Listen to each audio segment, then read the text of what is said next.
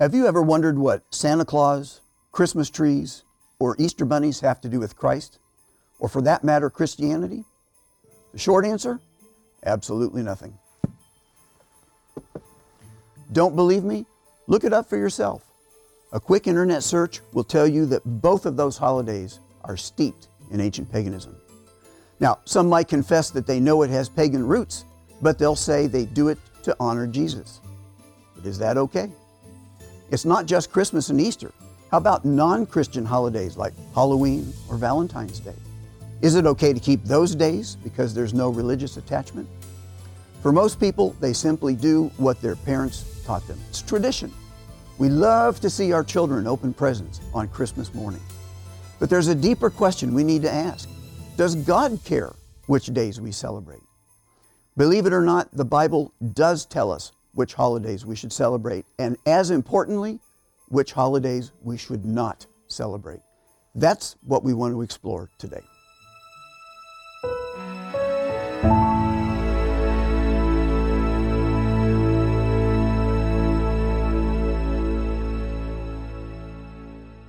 Let me show you a picture. Does this look at all familiar? A couple of these words might sound familiar. Yule, for example. We usually associate that with Christmas. A Yule log, a Yule tree, they're common parts of the Christmas observance. Even the Christmas season is often referred to as Yuletide. How about Ostara? That looks very much like our English word Easter, and it should. It's where we get the modern spelling and pronunciation of this holiday. Others may not look familiar, but when you learn when they're observed and how they're celebrated, you'll immediately recognize them as a modern practice. Samhain, for example, and yes, that's how it's pronounced, is observed on the evening of October 31st. That's enough to tell us that the modern name is Halloween or All Hallows Eve. The same is true for Imbolc, which is celebrated in February, and it involves romance, sending candy and flowers, and a young angel with a bow and arrow. Its modern observance is Valentine's Day. This wheel represents 8 holidays that have been observed in pagan communities for thousands of years. There are 2 solstices, the longest and shortest days of the year, 2 equinoxes, when the day and the night are the same length, and 4 midpoints between a solstice and an equinox. Now, different countries may use different names, but they all relate to these same 8 observances. I challenge you, do your own research on this. Look up the Wheel of the Year, and you'll see a picture very much like this one. But are these 8 observances just unrelated opportunities to have a holiday? Or do each of these days have a significance? It may surprise you to learn that this wheel in paganism represents the 8 stages in the life of the sun god, whom they worshipped. In her book, titled Sabbats, A Witch's Approach to Living the Old Ways by Adaine McCoy, she writes something very interesting. Each of these 8 solar festivals, which she refers to as Sabbats, contribute to the amalgam, the lore, and the practice which has become our bounteous pagan heritage today. But how did these days enter ancient pagan practices in the first place? As humanity strayed further and further from the true God, they started to worship what they could see, things that God had made, rather than worshiping Him as the Creator. Does that sound too incredible to be true? The first chapter of Romans actually details this. Let's read in Romans chapter 1 and start in verse 18. For the wrath of God is revealed from heaven against all ungodliness and unrighteousness of men who suppress the truth in unrighteousness. Suppressing the truth evokes God's wrath. So what things does Paul detail that suppress the truth? He enumerates them starting in verse 19. Because what may be known of God is manifest in them, for God has shown it to them. For since the creation of the world, His invisible attributes are clearly seen, being understood by the things that are made, even His eternal power and Godhead, so that they are without excuse. Because although they knew God, they did not glorify Him as God, nor were they thankful, but became futile in their thoughts, and their foolish hearts were darkened. Professing to be wise, They became fools, and they changed the glory of the incorruptible God to an image made like corruptible man, birds and four-footed animals and creeping things. Therefore God also gave them up to uncleanness in the lust of their hearts to dishonor their bodies among themselves, who exchanged the truth of God for the lie. And they worshiped and served the creature rather than the Creator, who is blessed forever. Amen. They actually started to worship and serve the things that God had created. Humans have always felt the need, or at least they thought so, to worship something. But once they rejected God, they turned to worshiping the things that God had made. The sun, because it helped the crops grow. The moon, because it affected the tides and helped them in late harvesting. They worshiped rabbits and eggs as a fertility symbol, something very important to humans. They even worshiped groundhogs and constellations. We call that astrology today. But they did not worship the God who had created them. Does God want us to worship His created order? Or do we look at what He created, as Romans says, the things that are seen, so that we can honor and glorify Him, the one whom we can't see? The sun isn't a god. It certainly points us to the majesty of the one who created it. It's for our health and for our benefit. But is it okay to substitute something that God made instead of worshiping and honoring God? Not according to God's word. This clearly shows that we are not to honor God by worshiping anything that He created. In fact, that's breaking one of His commandments, having other gods before Him. If God was against it in the days of the Apostle Paul, why would we think it's okay to do it now? Remember what Malachi 3 verse 6 says, I am the Lord, I do not change. Society may change, humans may change, even religious beliefs may change, but God does not change. So how does God want us to worship Him? Did He ever give clear instructions about what to do or not to do? Did He ever say anything about pagan practices or worship? Or is it okay to celebrate these holidays as long as we do it to honor Christ? Rather than give our own opinions, let's look at the Bible and let it answer that for itself. Go to Deuteronomy chapter 12 with me, if you would, and let's start in verse 29.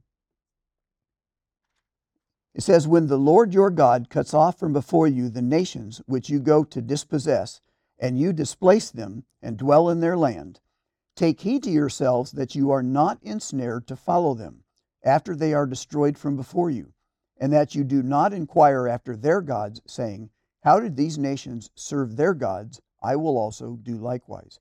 You shall not worship the Lord your God in that way, for every abomination to the Lord which He hates they have done to their gods, for they even burn their sons and daughters in the fire to their gods. Whatever I command you, He says, be careful to observe it. You shall not add to it or take away from it. The Old Testament details many of these practices. Jeremiah chapter 7 in verse 18 says, The children gather wood, the fathers kindle the fire, and the women knead dough to make cakes for the Queen of Heaven, that they may pour out drink offerings to other gods, and that they may provoke me to anger. Preparing cakes for the Queen of Heaven, setting up trees and totems and bowing down before them. The Bible even talks about worshiping Baal and Ashtaroth and other false gods. Even the horrible sin of putting their children through the fire to try and appease an angry God in order to curry His favor for that year's crops. God tells us to not look at other religions and then worship Him like they did in their practices. He hates that. He finds them offensive and insulting, and He certainly doesn't want us to weave these customs into our worship of Him. Yet that's exactly what people have always done. Merging of two religions is called syncretism, something that God said never to do. So let's use Christmas as an example of this. Ancient paganism believed that this day honored the birth of their sun god, the return of warmth to grow that season's crops. They placed this observance at the winter solstice, the shortest day of the year, to encourage the sun god to be reborn and to regain strength so that the warmer days of spring and summer would come. Modern holiday beliefs say that this day pictures the birth of Jesus Christ, the Son of God, rather than the sun god. The birth of Jesus, they surmised, was not unlike the rebirth of their sun god. As the sun brought new life to the earth once again, so Christ's birth symbolized new life at the coming of the Messiah. But there's a problem with this logic. The Bible nowhere tells us to honor his birthday. In fact, it doesn't even tell us when he was born. Several hundred years after the death of Jesus Christ, the winter solstice at that time fell on December 25th, and that date was fixed as Jesus' birthday. Even though the solstice has shifted away from December 25th, the observance has remained on that date to this day for the majority of Christianity. That is syncretism, or merging two religious practices into one. In an article titled "The Traditions of Easter," author Jerry Wilson cites a very important concept. He says, "It would have been suicide for the very early Christian converts to celebrate their holy days with observances that did not coincide with celebrations that already existed. To save lives, the missionaries cleverly decided to spread their religious message slowly throughout the populations by allowing them to continue to celebrate pagan feasts, but to do so in a Christian manner." Reading again from Elaine McCoy's book on the Sabbats, she says, "Though the name of the feast may be different now, in many villages the Sabbats are still celebrated with much of their old symbolism well intact. And don't be disturbed if some of your rituals look vaguely like modern mainstream religious practices.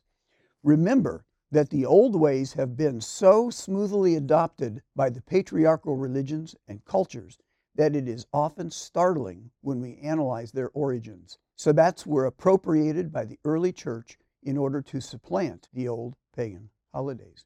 Again, that is syncretism, and that is precisely what God told Israel never to do. So are there special days where God commands us to celebrate and commemorate in our worship of him?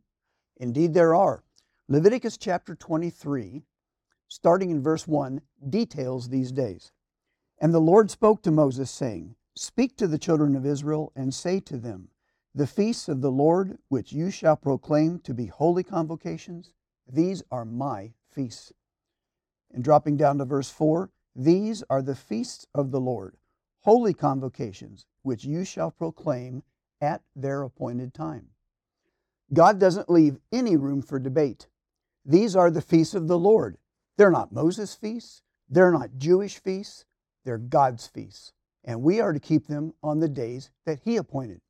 In fact, the word translated feast in the New King James Version is the Hebrew word moed, and it literally means an appointment. God directs us when he wants us to keep his appointed festivals. Chapter 23 of the book of Leviticus outlines the festivals that God requires of his people. Some of them may sound familiar to you. The Passover, for example. Most people have heard of that. Pentecost, as outlined in the New Testament. The Day of Atonement, commonly known by its Hebrew name, Yom Kippur. That may sound familiar to you.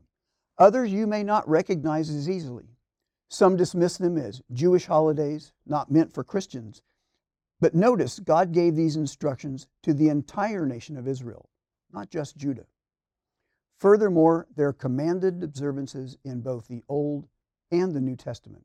We read in the Bible, as well as historical sources, that these were the religious festivals that Jesus kept, the early apostles, including the Apostle Paul, kept, and the first century church celebrated as well. And yes, they apply to Christians today.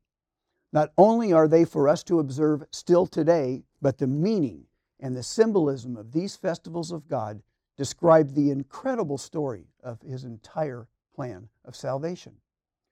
God's directive in Deuteronomy chapter 12 should give us pause. We should not be celebrating the days that ancient or modern paganism observes. It does matter to God.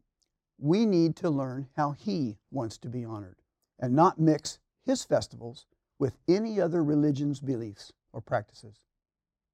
There's so much more to know and understand about this subject, and you can learn the fascinating truths about God's festivals and what His holy days picture by downloading this booklet, From Holidays to Holy Days, God's Plan for You.